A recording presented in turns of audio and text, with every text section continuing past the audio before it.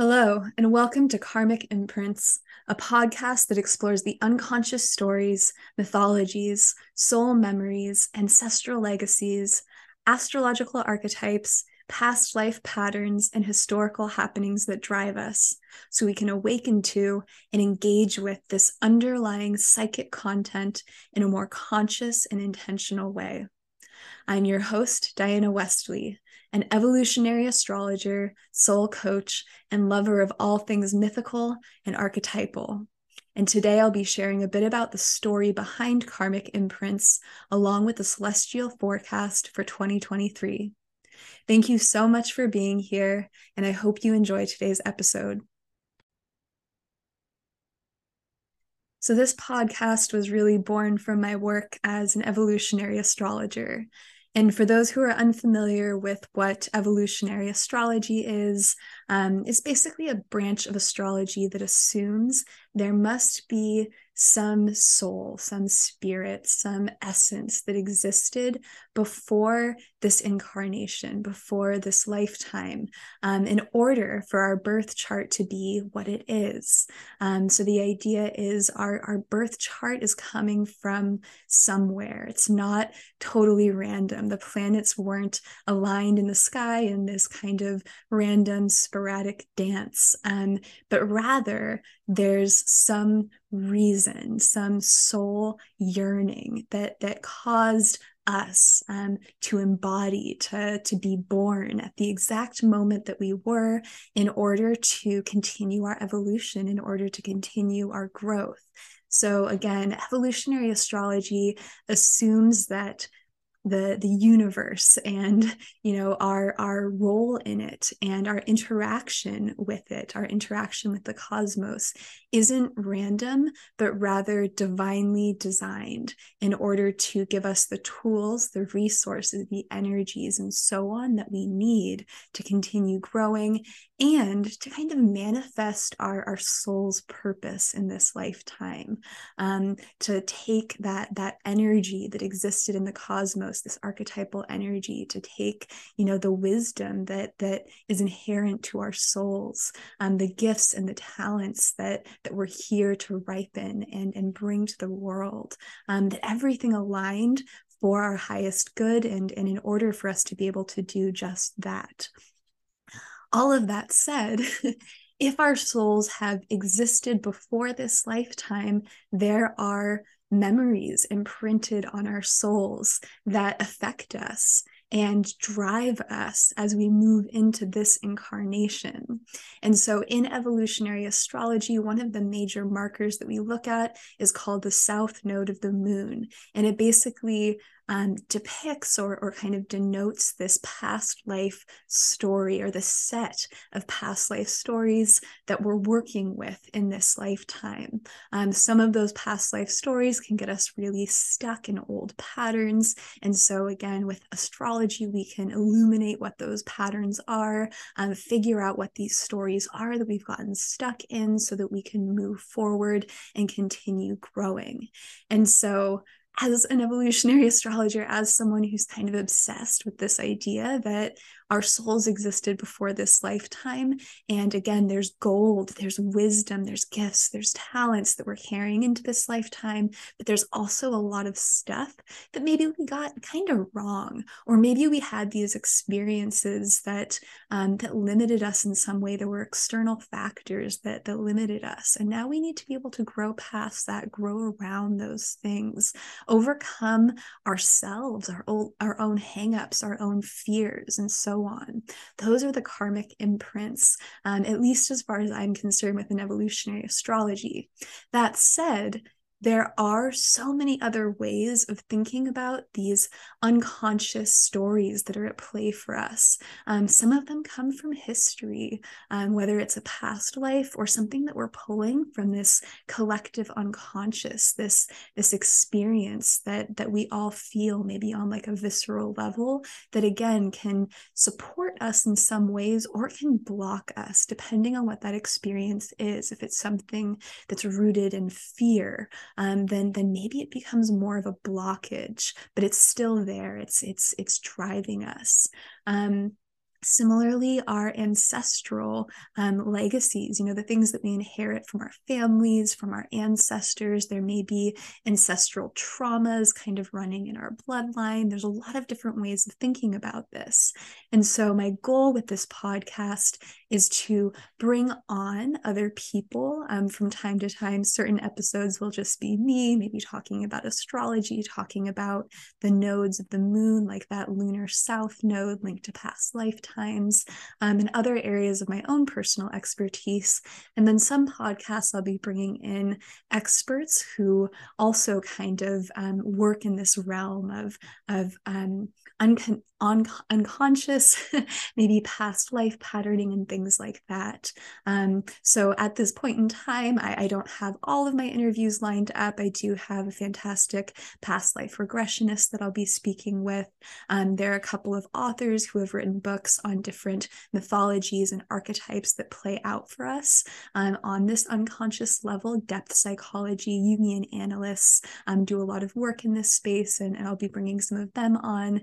And as always, please feel free to reach out to me if you have someone that you think would be a fantastic guest for this podcast. This is the first episode. Everything's just beginning. And so while I do have a vision and some connections and people who are willing to come on, I would really appreciate any fantastic leads that you have, people that you'd like to hear from here, people who, again, have these specialties in this area of past lives, of history, mythology, depth psychology, and so on, or even things beyond that. There's things that I don't know about. Ooh, Akashic Records specialists as well.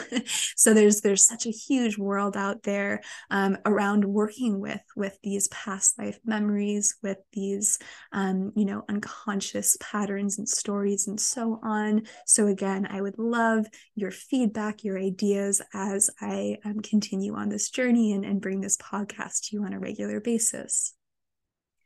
The name for this podcast actually came from one of my favorite tarot decks. And so this is the Triple Goddess Tarot by Isha Lerner.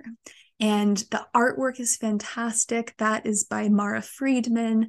It's just one of these decks that really looks at the tarot, looks at this hero's or rather heroine's journey in kind of a different way.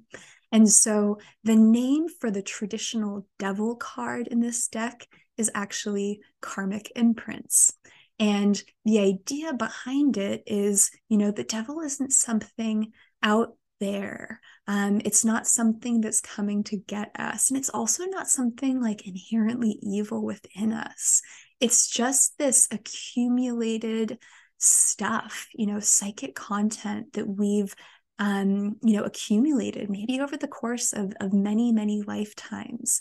And in order to continue forward, we have to awaken to that psychic content. We have to become conscious of it and become aware of it so that anything that's wounded us or blocked us, that's keeping us fearful, that's keeping us in kind of a lower vibration, can be awoken to and overcome. So that's kind of the idea there behind that card and behind this podcast. So again, I just really want to thank the creators of that tarot deck, the Triple Goddess Tarot.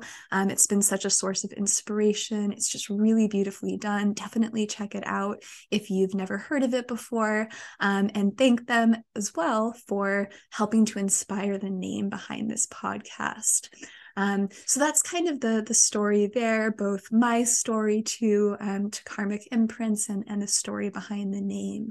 I'll be sharing more about this podcast, how it originated, about myself as well in future episodes. But for now, I just want to thank you again for being on this journey with me. And without further ado, I'm going to go ahead and dig into the astrology of 2023. It's a really big year astrologically. There's a lot of major cosmic shifts happening and lots of exciting stuff coming up for us. So that is what's coming up next. So, a quick note on astrology. When I speak to dates in this podcast, I'll be talking about dates in Greenwich Median Time or the Universal Time. So, I've got folks, clients that are all around the world. I'm personally located in California in the United States on Pacific time. But again, since people are going to be tuning in from all over the place, I'm going to go with kind of the standardized universal time. So if I say that something is happening on a specific date, you can always go and check. Maybe it's actually happening the morning of that date, universal time, but it's happening, the previous night for you. Or things like that. So you'll still feel the energy around that time regardless, but I just wanted to share that in case there's any confusion around dates. So that said, I want to go ahead and start with some of the big events that are happening right now in this month of January. So last week, Mars, this planet of war, of passion, of energy, of self-assertion, stationed direct. It ended a retrograde phase where it appeared to be moving backwards in the sky for a few months. It stationed direct. It ended that retrograde. And when that happened, our energy kind of surged. So Mars retrograde can lead to kind of a feeling of being a bit unmotivated. Our energy is actually still there, but it's turned within. So a lot of our focus, a lot of our energy, our direction, and so on is just pointed within us for a little while. And so we were experiencing that for some time.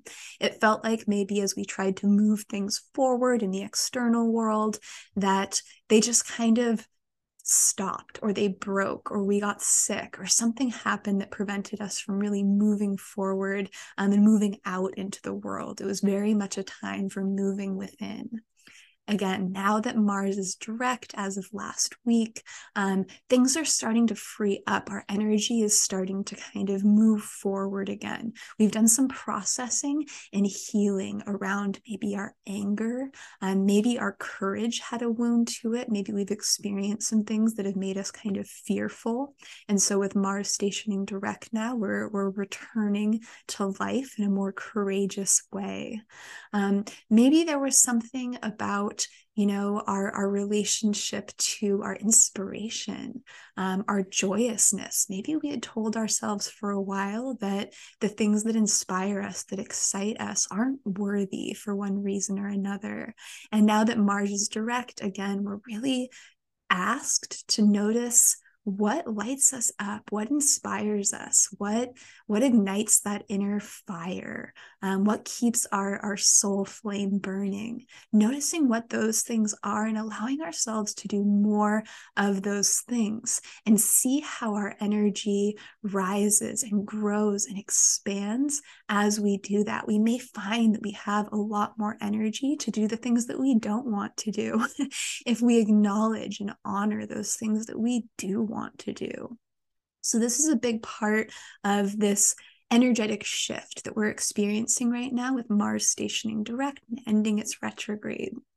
Now, this week on January 19th, we have Mercury, the planet of our mind, the stories we tell, our communications as well, the words we use. Mercury.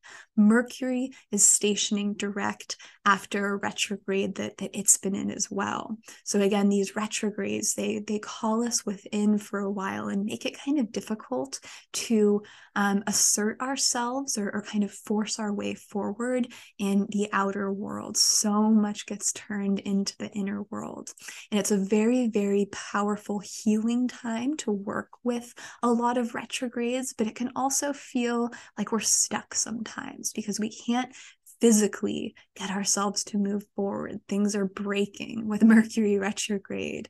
We're getting flat tires. We're experiencing internet outages and technological issues. Like all kinds of things can come up around Mercury retrograde, not because, Mercury hates us, but because Mercury wants us to turn our thoughts and our focus within for a little while.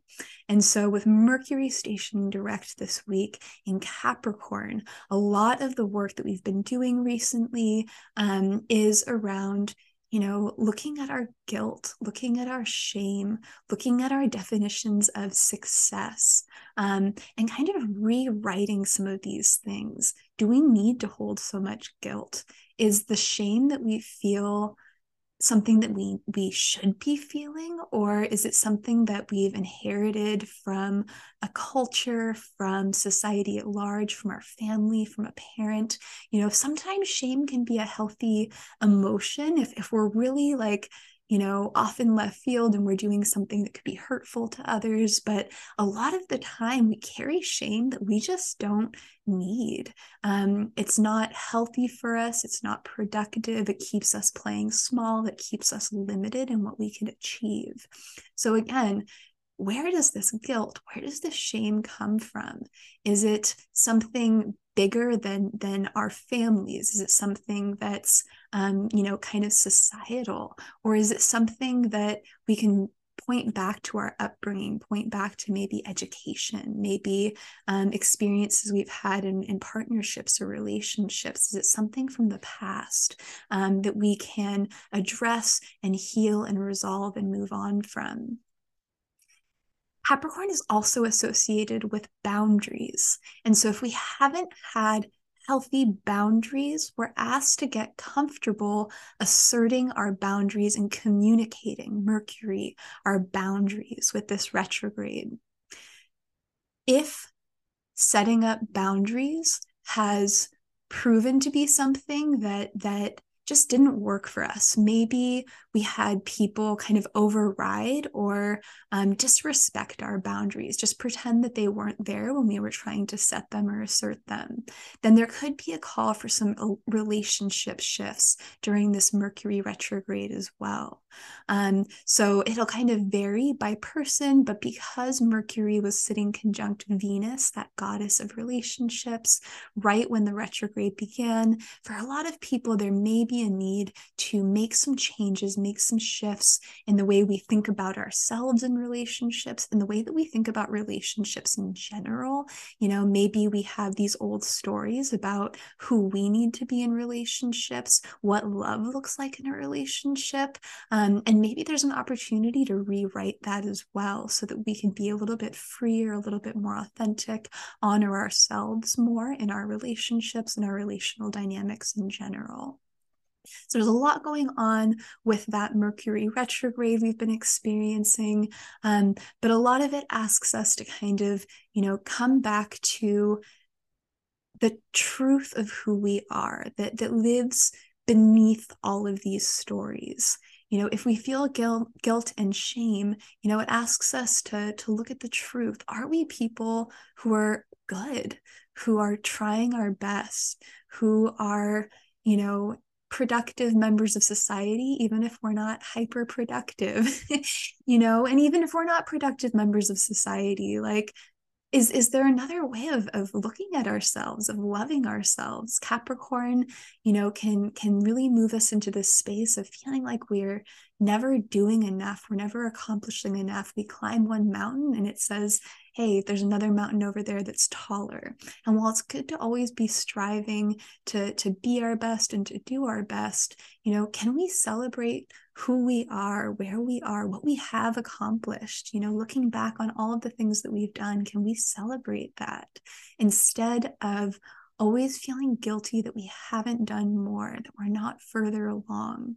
So again, these are some of the stories that Capricorn Mercury retrograde has been asking us to reflect on, to rewrite, so that as we move forward and we start working toward new goals and aspirations, or continuing the ones that we have been working on to date, there's this opportunity to feel better about ourselves, to feel confident and happy with who we are, what we've done, and where we're going, to really stand in our authority. And by authority, I usually think of that as the authorship of our own life story. Is it okay to be who I am, to be where I am, to be as far as I am, to be doing things the way that I'm doing them? If it's not okay by me, then I'll make changes. But if it is, this is an energy of reclaiming our self-sovereignty and really being comfortable with, again, just writing our own life story and doing it in a way that really honors that. And going forward, there's going to be some other energetic shifts that really support this, but this is a really cool way to be starting 2023, becoming that author of our own life story. In a few more days, on January 23rd, Uranus is going to station direct at 14 degrees Taurus. And I'll go back and specify all of these degrees in case you have planets around those degrees in your birth chart. But Uranus is this energy that asks us to, again, awaken to these unconscious parts of ourselves so we can liberate ourselves from them. Very aligned with this work, this podcast that I'm creating and beginning right now, and that will blossom with other people coming on board and being part of it as well. So that the whole goal of Uranus is to get us to wake up to who we truly are. This is the sign associated with authentic selfhood, and liberate ourselves from anything that isn't us, this planet Uranus. And so next week, when it stations direct, again, we've been working with this internalized energy of Uranus, a lot of inner work, a lot of, breaking ourselves free from things that aren't true to us, that aren't authentic to us, so that we can move forward.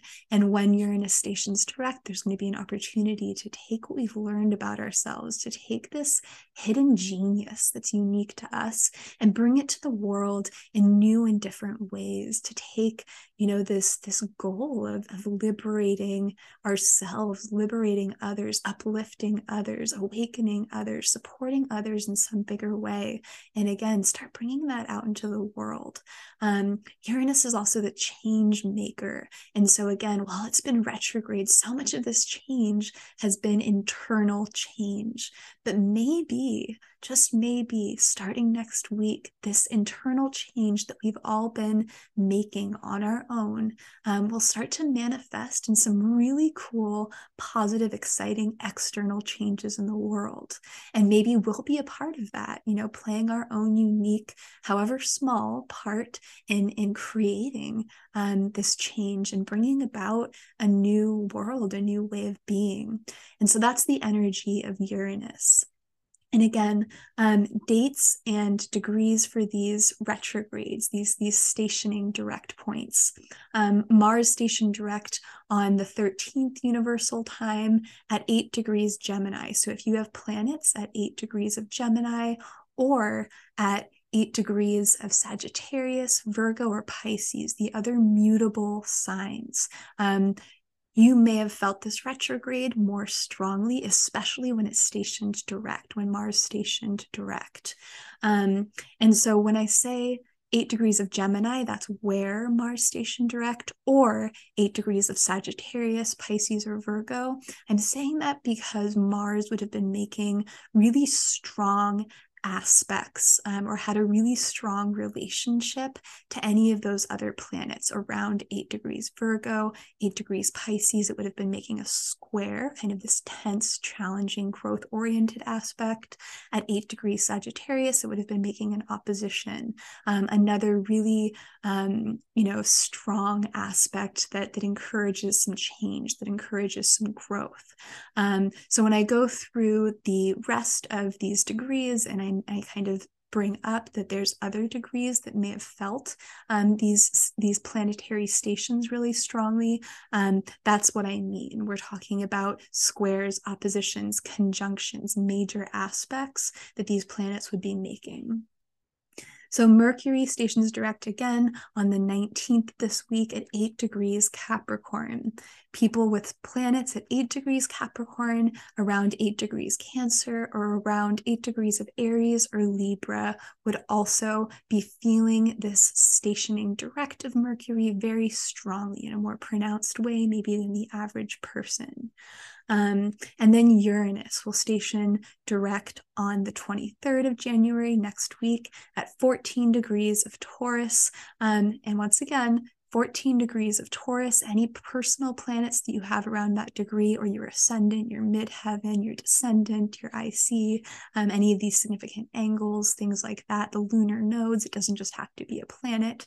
Anything major going on in your birth chart around 14 degrees of Taurus, or 14 degrees Scorpio, 14 degrees of Leo or Aquarius, any of these signs will be feeling this station direct of Uranus a bit more strongly. After the 23rd until April 21st, we're going to have this really cool window where we don't have any planetary retrogrades.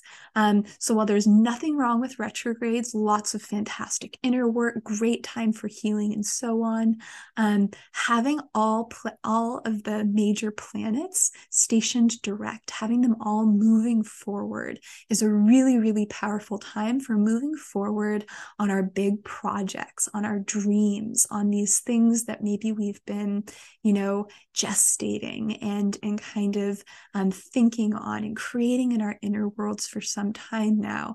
This next couple of months, starting next week, is going to be the perfect time to start bringing those things to fruition in the tangible world outside of us, right? This is a great time to birth any aspiration, any project, any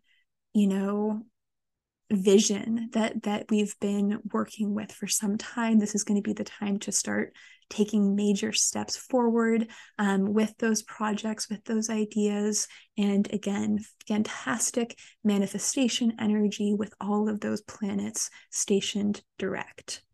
So that is just the astrology for the very beginning of the year. Now I want to talk about a few of the major events that are coming up and a couple of more minor ones that we'll still feel in a pretty major way. Okay, so let's start with Jupiter.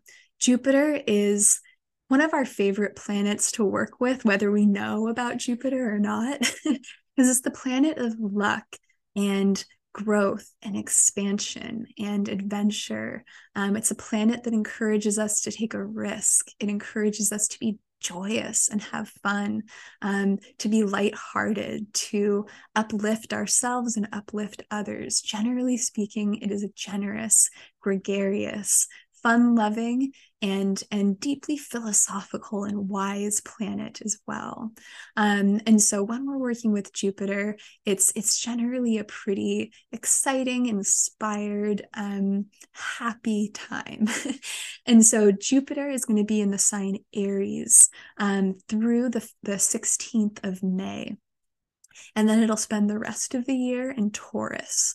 And so while Jupiter is in Aries, it's going to be making a conjunction with a couple of different planets. Right now, it's hanging out with Juno, who's the goddess of marriage. And so that's a really fantastic time in our committed partnerships and relationships. We might experience a bit more growth than usual in that regard. We may experience kind of more levity, more playfulness, and we might experience, kind of new adventures or travel opportunities arising with our partners as well. For people who are unpartnered, it could also be a time where there's kind of an influx of new potential partners entering into one's life. And so right now, that's kind of the initial energy we're working with Jupiter, is this kind of conjunction that it's making with this marriage goddess Juno in the sky.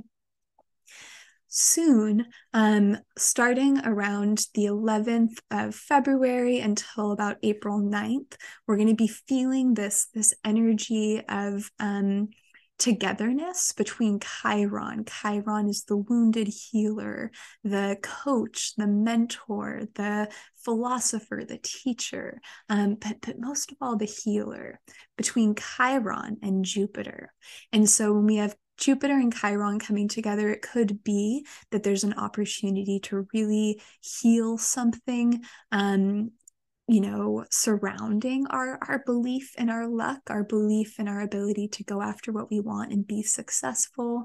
In general, Jupiter has a link to belief, so it could be a really powerful time to heal old beliefs that have maybe kept us from going after what we want, from living our purpose, from stepping into our truth, and so on.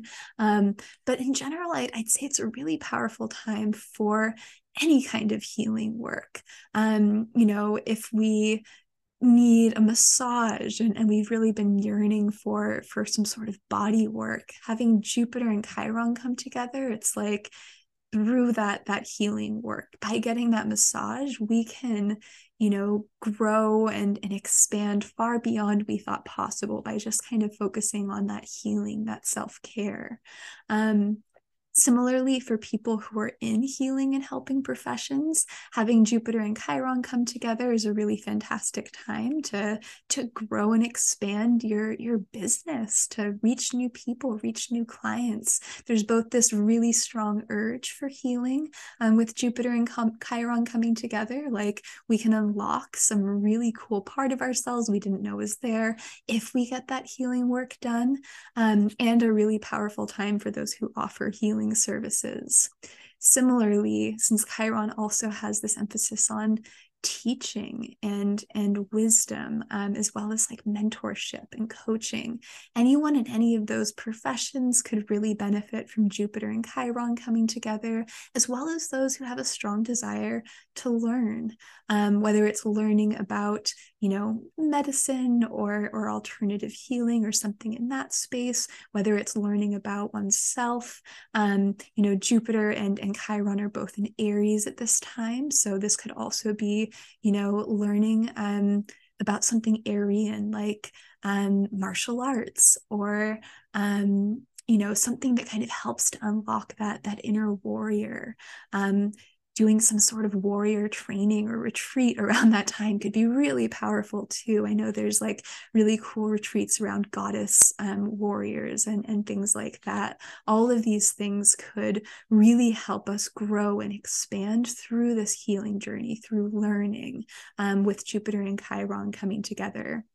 The exact date those two will form a conjunction is March 12th. So if you're starting to feel this urge to heal, like in early to mid-February, you may feel like, you really want to take a step, do the retreat, take some action around the 12th of March when the energy is at its peak. Jupiter is also going to be forming a conjunction with the North Node. So the North Node in astrology is the oppositional point to that South Node I talked about earlier. South Node represents where we're coming from, past lifetimes, the karmic past. The North Node represents this evolutionary growth opportunity, something that we're here to develop, to move toward in this lifetime. And that conjunction is going to happen once Jupiter moves into Taurus in May. So from May 12th to June 20th, we're going to feel this energy really strongly of Jupiter and the North Node coming together, where we're really encouraged to believe in ourselves, to be bigger, to go after what we want, to take risks, and so on. And the exact date is going to be on the 2nd of June, the exact conjunction between these two planetary entities, Jupiter and the North Node of the Moon. Since this will all be playing out in Taurus, we're talking about major manifestation energy. Taurus is an earth sign. It's tangible, it's rooted, it's grounded, and it's very embodied. And so any sort of work, any sort of practices, anything that really helps us manifest in this tangible, physical, bodily realm will be highlighted around that time. And again, when we think about Taurus, it does tend to have a link to financial ability, like the ability to create financial stability for ourselves. But it's not the only thing that Taurus is linked to. So there could be, some financial abundance coming when the North Node and Jupiter come together. Again, if we're really honoring that call of Jupiter and Taurus of the North Node, which is all about being grounded, coming back to our true core values, honoring our bodies, honoring this material plane, honoring the earth, all of these things. If we really are tuning into that, we can experience some sort of positive growth, some sort of positive evolution, and maybe even some sort of abundance around that time. But again, really powerful manifestation energy with Jupiter and the North Node coming together. Anything that we've been trying to grow toward is being given an epic boost by Jupiter joining the North Node in Taurus. And again, the dates for that around May 12th through June 20th, with the exact conjunction happening on June 2nd. So those are some of the really big energies that we're going to be experiencing around Jupiter.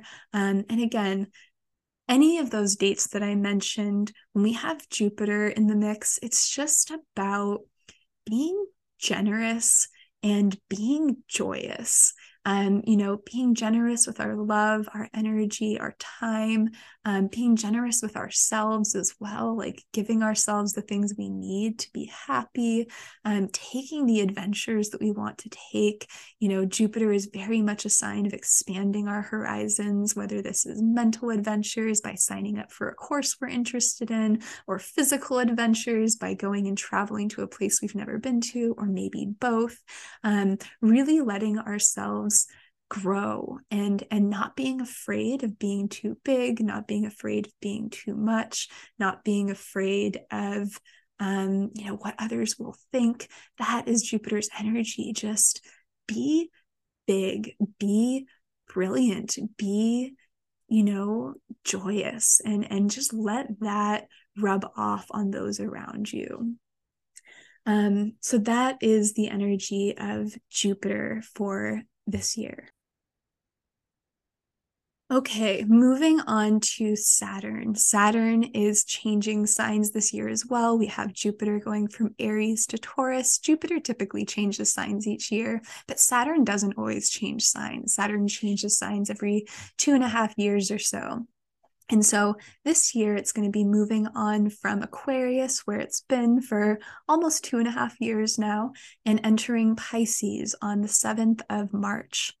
And so Saturn in Pisces is asking us to shift the nature of our great works, shift the nature of, a lot of our focus and our energy toward compassion, toward making our dreams a reality, maybe toward spirituality, and really putting a lot of focus on working on our own spiritual nature, our own spiritual journey.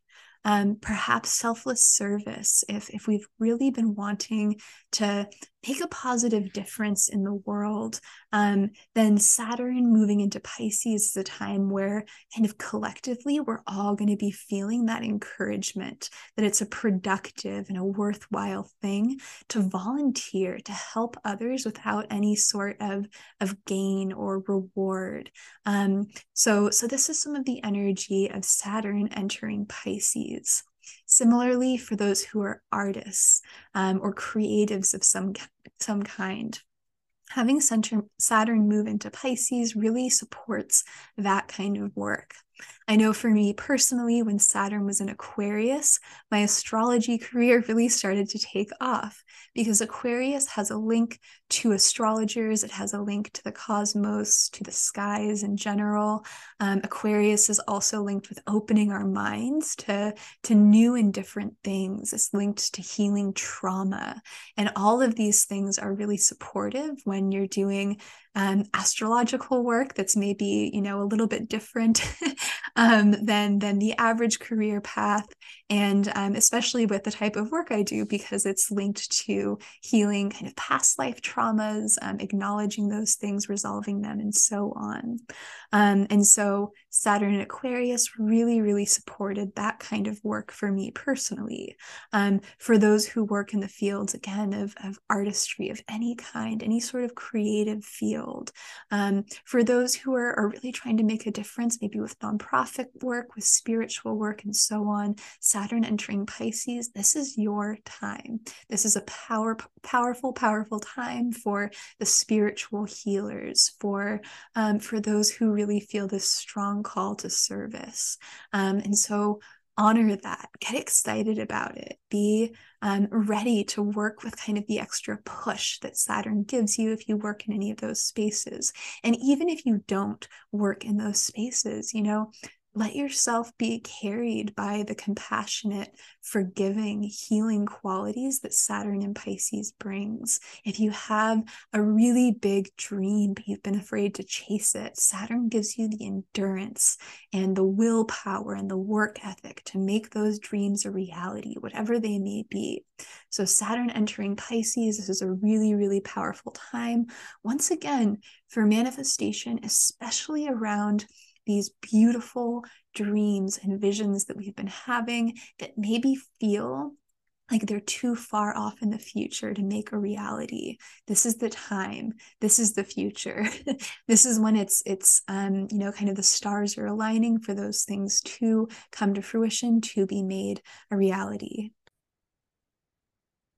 So that's Saturn in Pisces, starting on March 7th of this year. And then from here on out until it moves into Aries, it will be in Pisces. Now that we've moved through some of kind of the more minor shifts, Jupiter and Saturn, we feel in a major way. So these aren't, minor from that perspective, but there are some really slow moving planets, or rather planets that are really far away from the sun. So they have a really long orbit that are also changing sign this year. And those are some really epic shifts, because we're talking about generational shifts. We're talking about planets that take in the case of Pluto, which I'm about to talk about, that take 248 years or more to get around the sun, to move through all the zodiac signs. And so these are really big, powerful moments when these planets change from one sign to another. And this year, we have Pluto, which I just mentioned, making one of those big evolutionary leaps into a new sign. So Pluto has been in Capricorn since 2008. And in Capricorn, there's been a big emphasis on kind of the death. Pluto is the god of death in the underworld in Roman mythology, a big emphasis on death and rebirth of major systems, major structures, all of these things ruled by Capricorn. And it began back in 2008 with the financial crisis, with the huge crash of our banking and financial systems. We realized that there were flaws, major flaws in the system. And that was kind of the beginning of this Pluto and Capricorn era. It started with a recession. It started with this recognition that we needed to make some change. We've seen during this time a lot of big shifts. We've seen, groups and populations who have been oppressed, with Capricorn also being linked to, in its shadow form, to oppression of certain groups, and kind of authoritarian regimes and things like that. During this time, we've seen a lot of these oppressed groups, people who, haven't been invited to the proverbial table to make decisions, to play a bigger role in society. We've seen these groups, the disenfranchised, standing up against this small minority that's kind of chosen to stay in power. Power is another Pluto word. And we've seen a lot of changes have to happen. Systemic changes, systemic injustice has been something that's had to be addressed. And so again, all of these things have been part of this journey of Pluto, this god of death and rebirth, of power, moving through the sign Capricorn. Now, starting on March 24th of this year, we're going to get a taste of Pluto in Aquarius, the next sign out. And it's only going to be in Aquarius from March 24th until June 11th. And then it'll be back in Capricorn for the rest of 2023. It's going to retrograde back into Capricorn. And then it'll move back into Aquarius next year. But we are getting this initial glimpse of what Pluto in Aquarius could look like. So before we get into what it could look like in the future, let's talk a little bit about what happened the last time Pluto was in Aquarius, which was back from 1777 to 1798. And astrologer and historian Stefan Hofbauer points out that this phase, when Pluto was last in Aquarius, brought an end to a state-based society. There was a clear separation of church and state.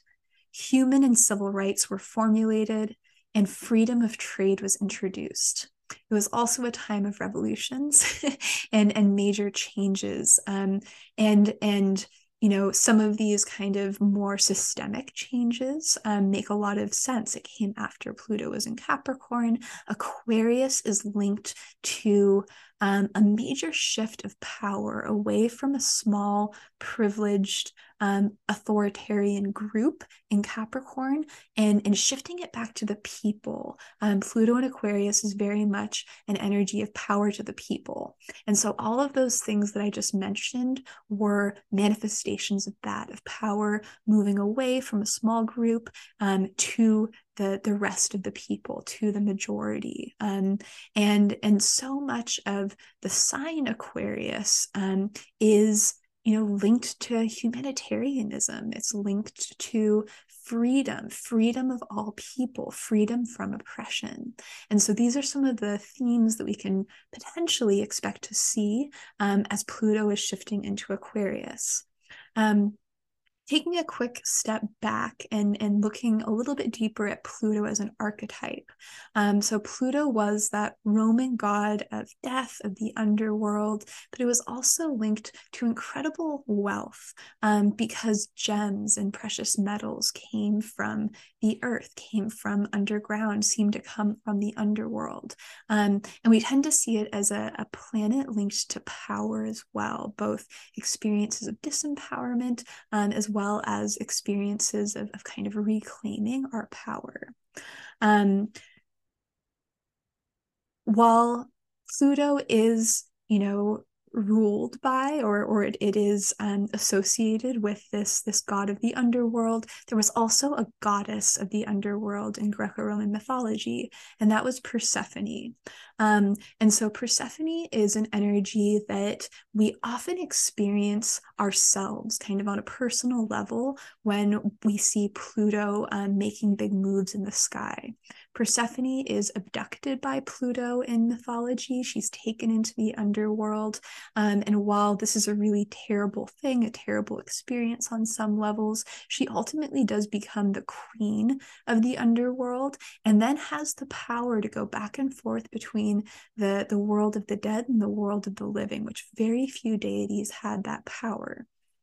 And so when we think about Persephone, she has this link to earlier mythologies like Inanna and Ishtar, who made their descent into the underworld and kind of came back empowered, came back, as great goddesses, whereas they went in kind of as these maiden goddesses who weren't very mature, who hadn't faced the darkness yet. Persephone is kind of the same entity, the same kind of archetype. And so when we're working with big Pluto shifts, we're also working with Persephone. We're working with this part of ourselves that needs to mature on some level through some challenge, through some difficulty, maybe through some darkness. And so part of working with Pluto is to work with his counterpart. We're working with the masculine side, which is maybe more active in nature, big changes happening on a society level. We're also working with the feminine side that's maybe a bit more receptive in nature. Maybe this is an internalization of the energy. So if we're looking to Pluto and Aquarius to really make this shift from power being kind of designated to a select few to power being returned to all people, then as human beings, as people, it's our responsibility, this inner Persephone experience of working with Pluto and Plutonian energy. It's our responsibility to make the inner change, to be empowered. If there's challenges, if there's difficulties that arise as Pluto makes the shift into Aquarius, how can we grow through those challenges? How can we grow through the darkness? It's not uncommon as planets move from Capricorn into Aquarius, in particular, for there to be some major resistance from people who aren't ready for change. Aquarius is progressive in nature. It really wants to bring about some new and different ideas, new perspectives. It wants us to open our mind. It wants us to change. And people who aren't ready for change, as represented by maybe like shadow Capricorn, they'll resist. They're not going to want to eagerly jump into this whole like new paradigm, new power paradigm, power to the people. Not everyone's going to be ready for that. They're going to be afraid that in so doing, they're going to lose power, or the power to the people is really just going to shift power to another small group versus really go to all people, right? And so recognizing that there may be that shift in the world, there may be that shift within us too.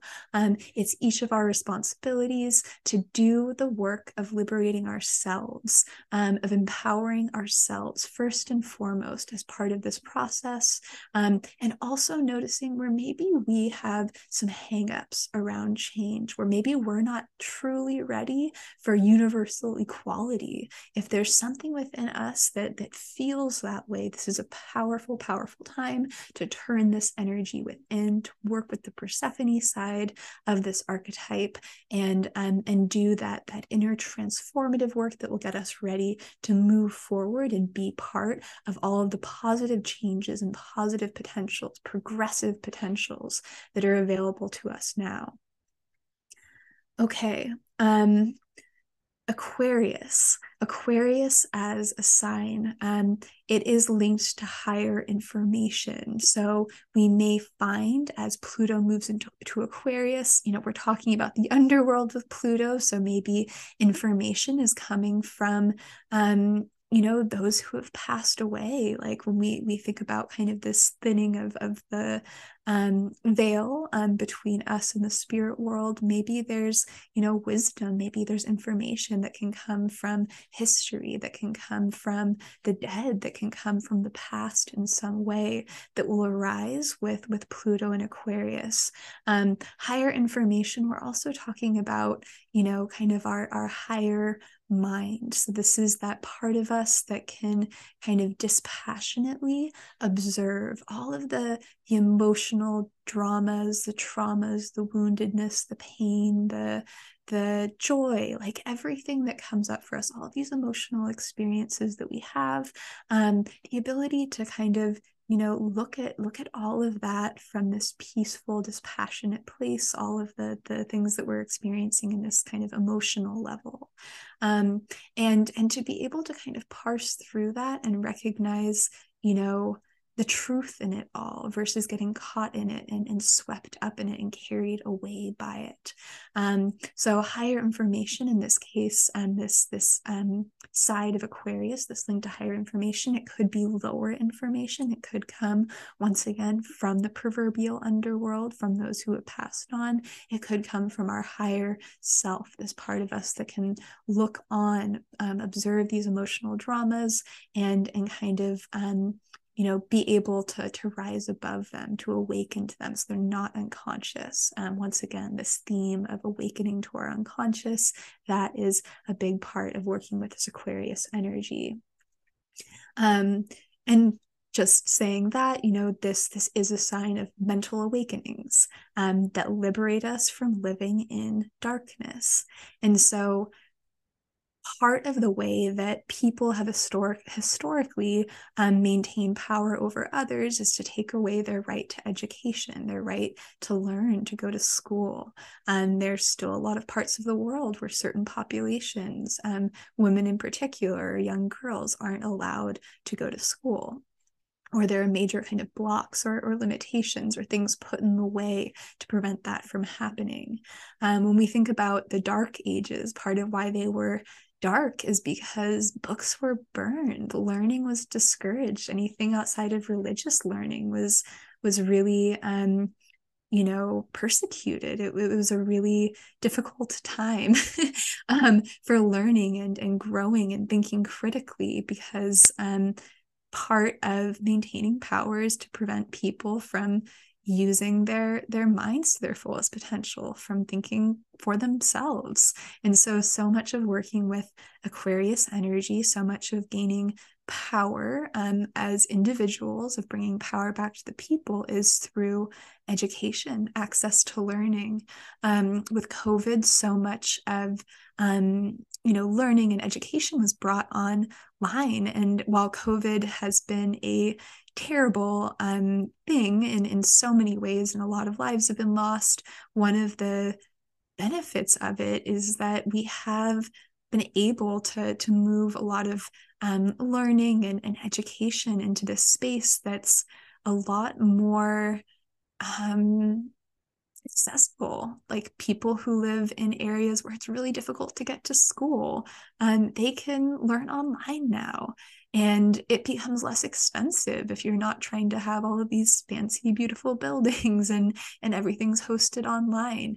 And so again, there's already some shifts that have begun to happen in this regard, but that's another big theme is both liberating ourselves from any beliefs that we have about how much we can learn, how intelligent we can be, how capable our minds are. We set so many limits around that sometimes, and also any limitations around learning that we see or observe happening in the world. This is a big area where we'll probably want to either participate in or kind of be looking for shifts as Pluto moves into Aquarius. Bringing power to the people is allowing people to learn, to speak, to think critically, to use their minds to their fullest potential. Okay. One other quick note on Aquarius. So I've been reading this really fantastic book that I highly recommend to anyone who's interested in astrology and has maybe kind of scratched the surface but wants to go deeper. It's called Mythic Astrology by Ariel Gutman and Kenneth Johnson. And what this book does is it looks at some of the other kind of mythological archetypes linked to the different signs, linked to the different planets. So kind of gets us to think beyond kind of like the standard planetary rulers and the standard sign rulers and kind of the planetary associations and things like that, so that we can view all of this astrology from a different perspective. And a few of the archetypal associations that this book brings up for Aquarius are Prometheus. So this is very much the kind of energy we think of when we think of Aquarius. This is the god or the Titan god who stole fire from the gods, the other gods, in order to bring light to the people, to bring warmth to the people, to bring illumination to the people. When we think of fire as bringing light, this is very much bringing information, bringing learning, and through learning and information, bringing power.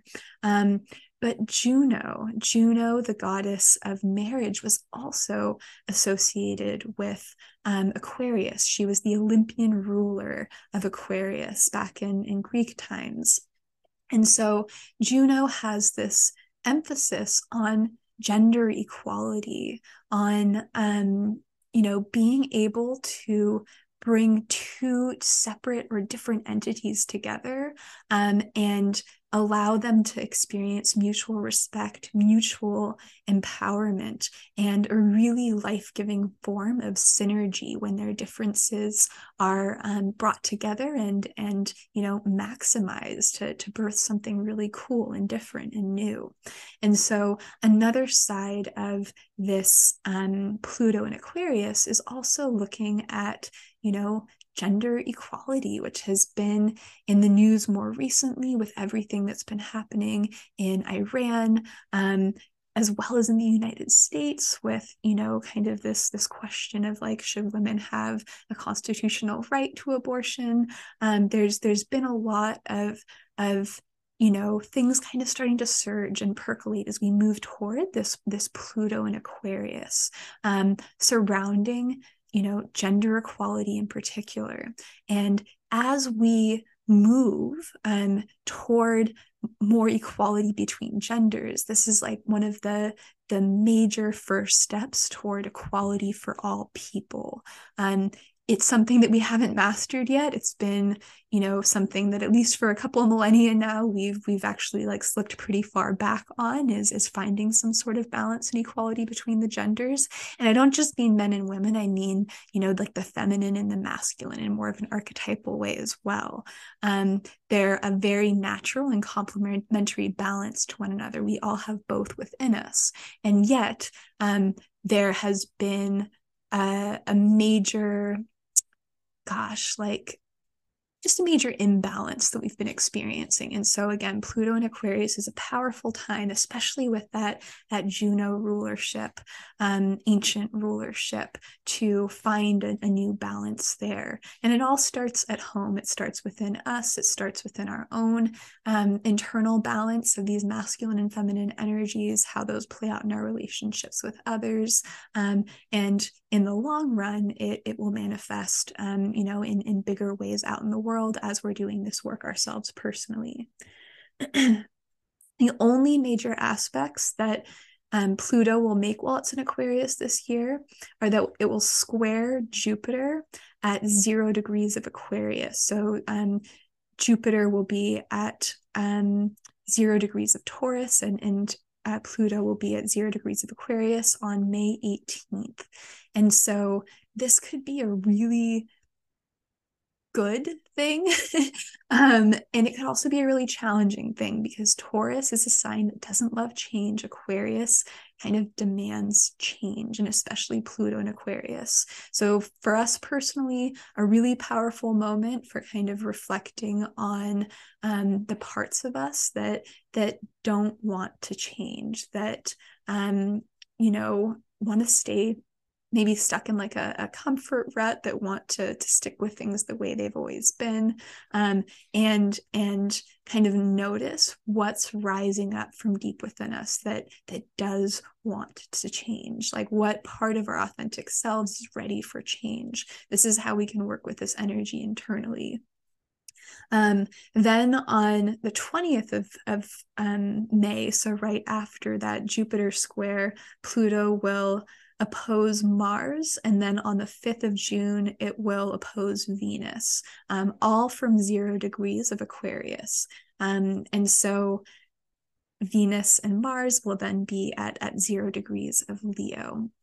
So Venus, Mars, we're thinking relationships. We're talking about, once again, Mars, the masculine, Venus, the feminine, finding some sort of new understanding around the masculine and feminine. Aquarius, opening our minds to new ways of thinking about this gender polarity. Maybe it doesn't have to be a polarity anymore. Maybe there's something really new and different we can think about when it comes to gender, and so on. So again, Pluto will be at 0 degrees of Aquarius. These other planets will be at 0 Leo, 0 Taurus. Any planets at 0 Scorpio will also feel this really strongly, or around 0 degrees of any of those fixed signs. So if you have those prominent in your chart, just knowing that that this spring and heading into the early summer, like Pluto's going to be activating those planets for you, and then Jupiter will, and Mars and Venus kind of all around the same time. So big shifts, big changes, a big opportunity to let go of stuff that isn't working for you, to open your mind to something new. Okay. Lastly, as far as big planetary shifts are concerned, there's one more shift I'll talk about after this, but last big planetary shift, we have Sedna. Sedna is the farthest out dwarf planet in our solar system, and she represents kind of this edge between our current level of consciousness and what lies beyond. Sedna is going to be changing signs. She's going to move into Gemini on the 15th of June, and will remain there until the 22nd of November. She's going to return to Taurus for the end of 2023. So from late November on, she'll be back in Taurus. But again, this is a really big shift because Sedna takes 11,408 years to orbit the sun. So she hasn't been in Gemini for a really long time. and she's, entering Gemini for, the first and only time for many thousands of years. So anytime she's making a big shift or a planetary or a sign shift, moving from one sign to the next, we know that there's something really big, really epochal kind of coming for us. Another really exciting thing about Sedna is that she's moving toward Earth right now as she transits Gemini. She's going to be at her closest point in her orbit around the sun in the year 2075. So between now and the 2070s, her influence on Earth is going to be growing. So just kind of keep that in mind in this year as she moves into Gemini and kind of the months and years to come. Sedna, her archetype, this consciousness shifting planet, is getting closer and closer to Earth. So Sedna is an Inuit goddess. She is associated with basically having to stop clinging to an old way of life in order to come into our fullest purpose. We have to release the known. We have to release an old level of consciousness that feels comfortable, even if it's truly uncomfortable, even if it kind of sucks. Like it's really not working for us. But we still feel comfortable in it because it's what we know. Sedna represents this need, this requirement, essentially, to stop clinging to that old way in order for something radically and wildly new to be born, in order to truly shift our consciousness. And she's asking us to do that on a collective level right now, but also on a personal level.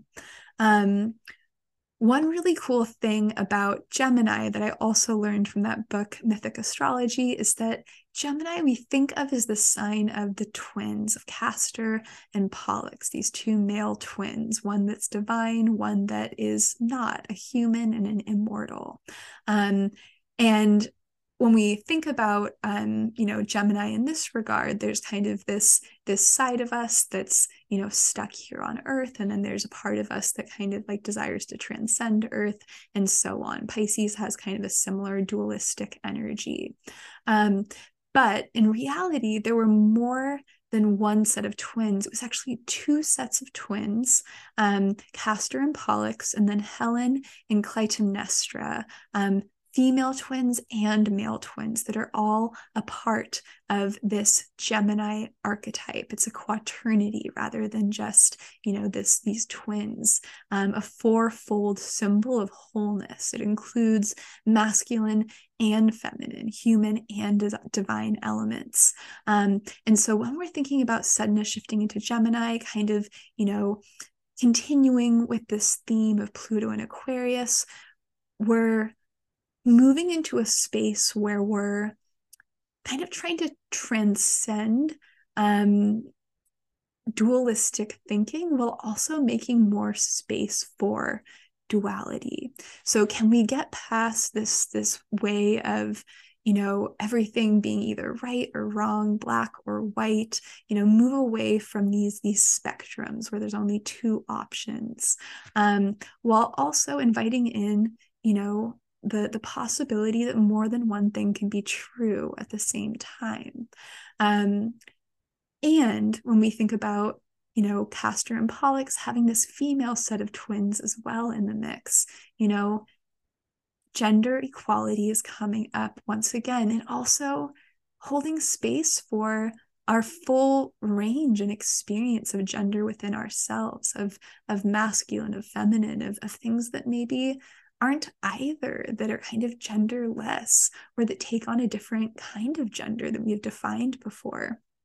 There's this opportunity with Sedna moving into Gemini to really evolve and shift our consciousness when we think about duality, polarities, gender, all of these things, while also, again, creating more space and acceptance for things to be multifaceted, for them to be complex, and not clear cut and non-obvious. Gemini also has this link, same with Aquarius, to diversity, and really recognizing that diversity is the spice of life, that things become more exciting, that they're better when things are more diverse, diversity of experience, diversity of people, diversity of educational opportunities versus just kind of feeling forced down one path. So all of this is kind of these energies that Sedna is encouraging us to embrace and to explore as she moves into Gemini. Gemini was also linked to Apollo in Olympian mythology, or in Olympian cosmology, rather. And Apollo was the god of the sun. He was linked to music and healing and things like that. So when we think about Apollo in that regard, maybe there's new kind of consciousness shifts when it comes to healing and to thinking about how we heal. Maybe there's a consciousness shift available around sound, around the way we interact with sound or music. If you work in that kind of field, or if you're drawn to music in any of its forms, maybe there's something new we can learn from music. Maybe music education will kind of take the forefront again. Apollo was also a twin. He was the twin of Artemis or Diana in Greco-Roman mythology. And so again, we have this balance of the masculine and the feminine. We have this twin energy kind of existing as one entity on some level, asking us to notice who these twins are within us. Maybe there's quadruplets, like this story with Pollux and Castor and Helen and Clytemnestra. So really just noticing like all of these facets of ourselves, all of these beings that exist within us, all of these archetypes, and what they have to offer, not, forcing one to be repressed just because we're expressing another, and we can't seem to see how the two can get along. Like Gemini, as an energy, and especially with Sedna moving into Gemini, says it's time to release these old ways of thinking about ourselves, thinking about these facets of our personality, and find like a new way that they can all harmonize and work together, and see the beauty in all of them, see the beauty in all of these different aspects of ourselves. Okay, a few other thoughts about Sedna as it moves into Gemini. It's been posited that Sedna and Gemini could bring about the birth of people. So quite literally, like people born with Sedna and Gemini, who could use technology and philosophy to change the world. This might be one of the biggest consciousness shifts we experience to date. And it could be something that's kind of helping us prepare for, some believe, like a new golden age. Again, so much of our experience is dictated by our minds. Gemini is linked to the mind, with mindset shifts with the release of an old limiting consciousness and kind of the opening to a new consciousness. Everything has the potential to change. Nothing has to stay as it once was. We'll decide what makes sense to keep as we open ourselves to this new consciousness. But there's a really powerful opportunity to be prepared for and kind of move toward a very new way of thinking, a new way of communicating, and so on. So again, this could be an evolution in our approach to education, especially with Pluto and Aquarius. Education for all on a global scale, not just the privileged, would be kind of a joint energy here between Sedna and Gemini and Pluto and Aquarius. There could be drastic advancements in communication, potentially new languages or ways of thinking about language could arise out of this.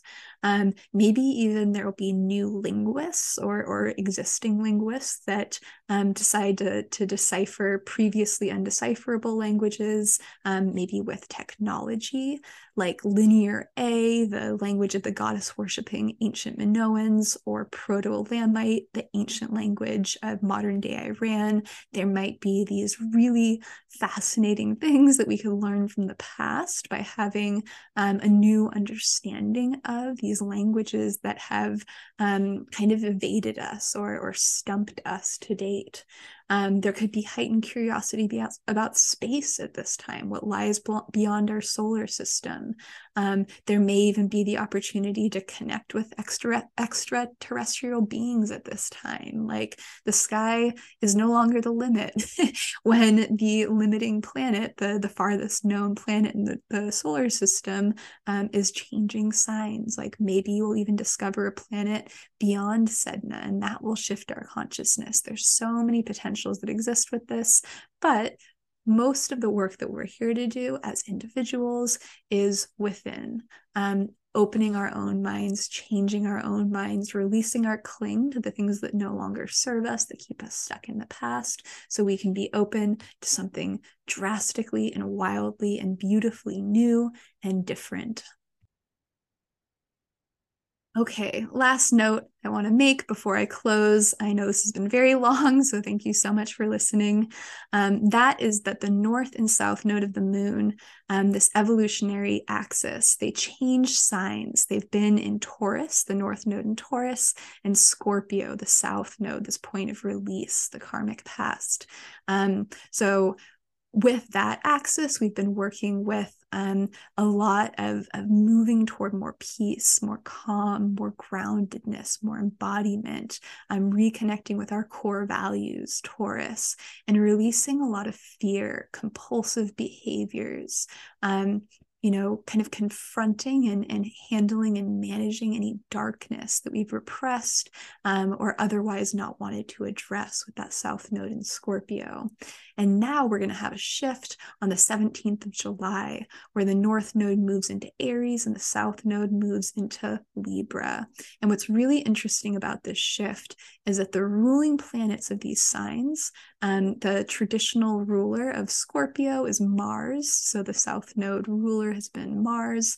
The ruler of Taurus is Venus. So the north node ruler has been Venus. Now that's going to get flipped with the south node in Libra. The ruling planet of the south node of the karmic past will be Venus, and the north node ruler, what we're working toward, will be Mars. And so it's going to be a really interesting kind of flip-flop experience where we're going toward kind of developing that inner warrior as the north node moves into Aries. We're working toward the redevelopment and establishment of a sense of self as that north node moves into Aries, and we're releasing codependency and overemphasis on keeping others happy, bending over backwards to make things work well for others, not wanting to rock the boat. All of that would be linked to the south node in Libra. And so that's going to be another really big event coming up on July 17th. I plan to do a whole separate podcast episode on this when the time comes. So I'm not going to go too deep into that right now. But I just wanted to make note of it because we are wrapping up this final spell with the North Node in Taurus, the South Node in Scorpio. We still have some lessons to learn, which will definitely come up in this next set of eclipses that'll be, in like the late April to early to mid-May timeframe when the sun is in Taurus. And so we definitely still have a little bit more work there to do, but we're also going to be experiencing a big shift, a change in signs this year as well. Okay. On that note, I want to go ahead and close. Lots of astrology information. If you have any questions about any of it, please feel free to reach out to me. You can connect with me at Karmic Imprints podcast on social media, or email me at Diana@NorthNodeCoach if you have questions, recommendations, and so on. I'd totally love to hear from you.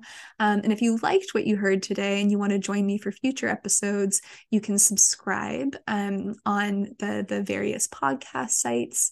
And if you're interested in my work or would like to learn more about what I'm doing with evolutionary astrology and coaching, again, you can shoot me a message at any of those social media platforms, send me an email, or check out my website at northnodecoach.com. Thank you again for tuning in today, and I hope you have a wonderful rest of your day and week.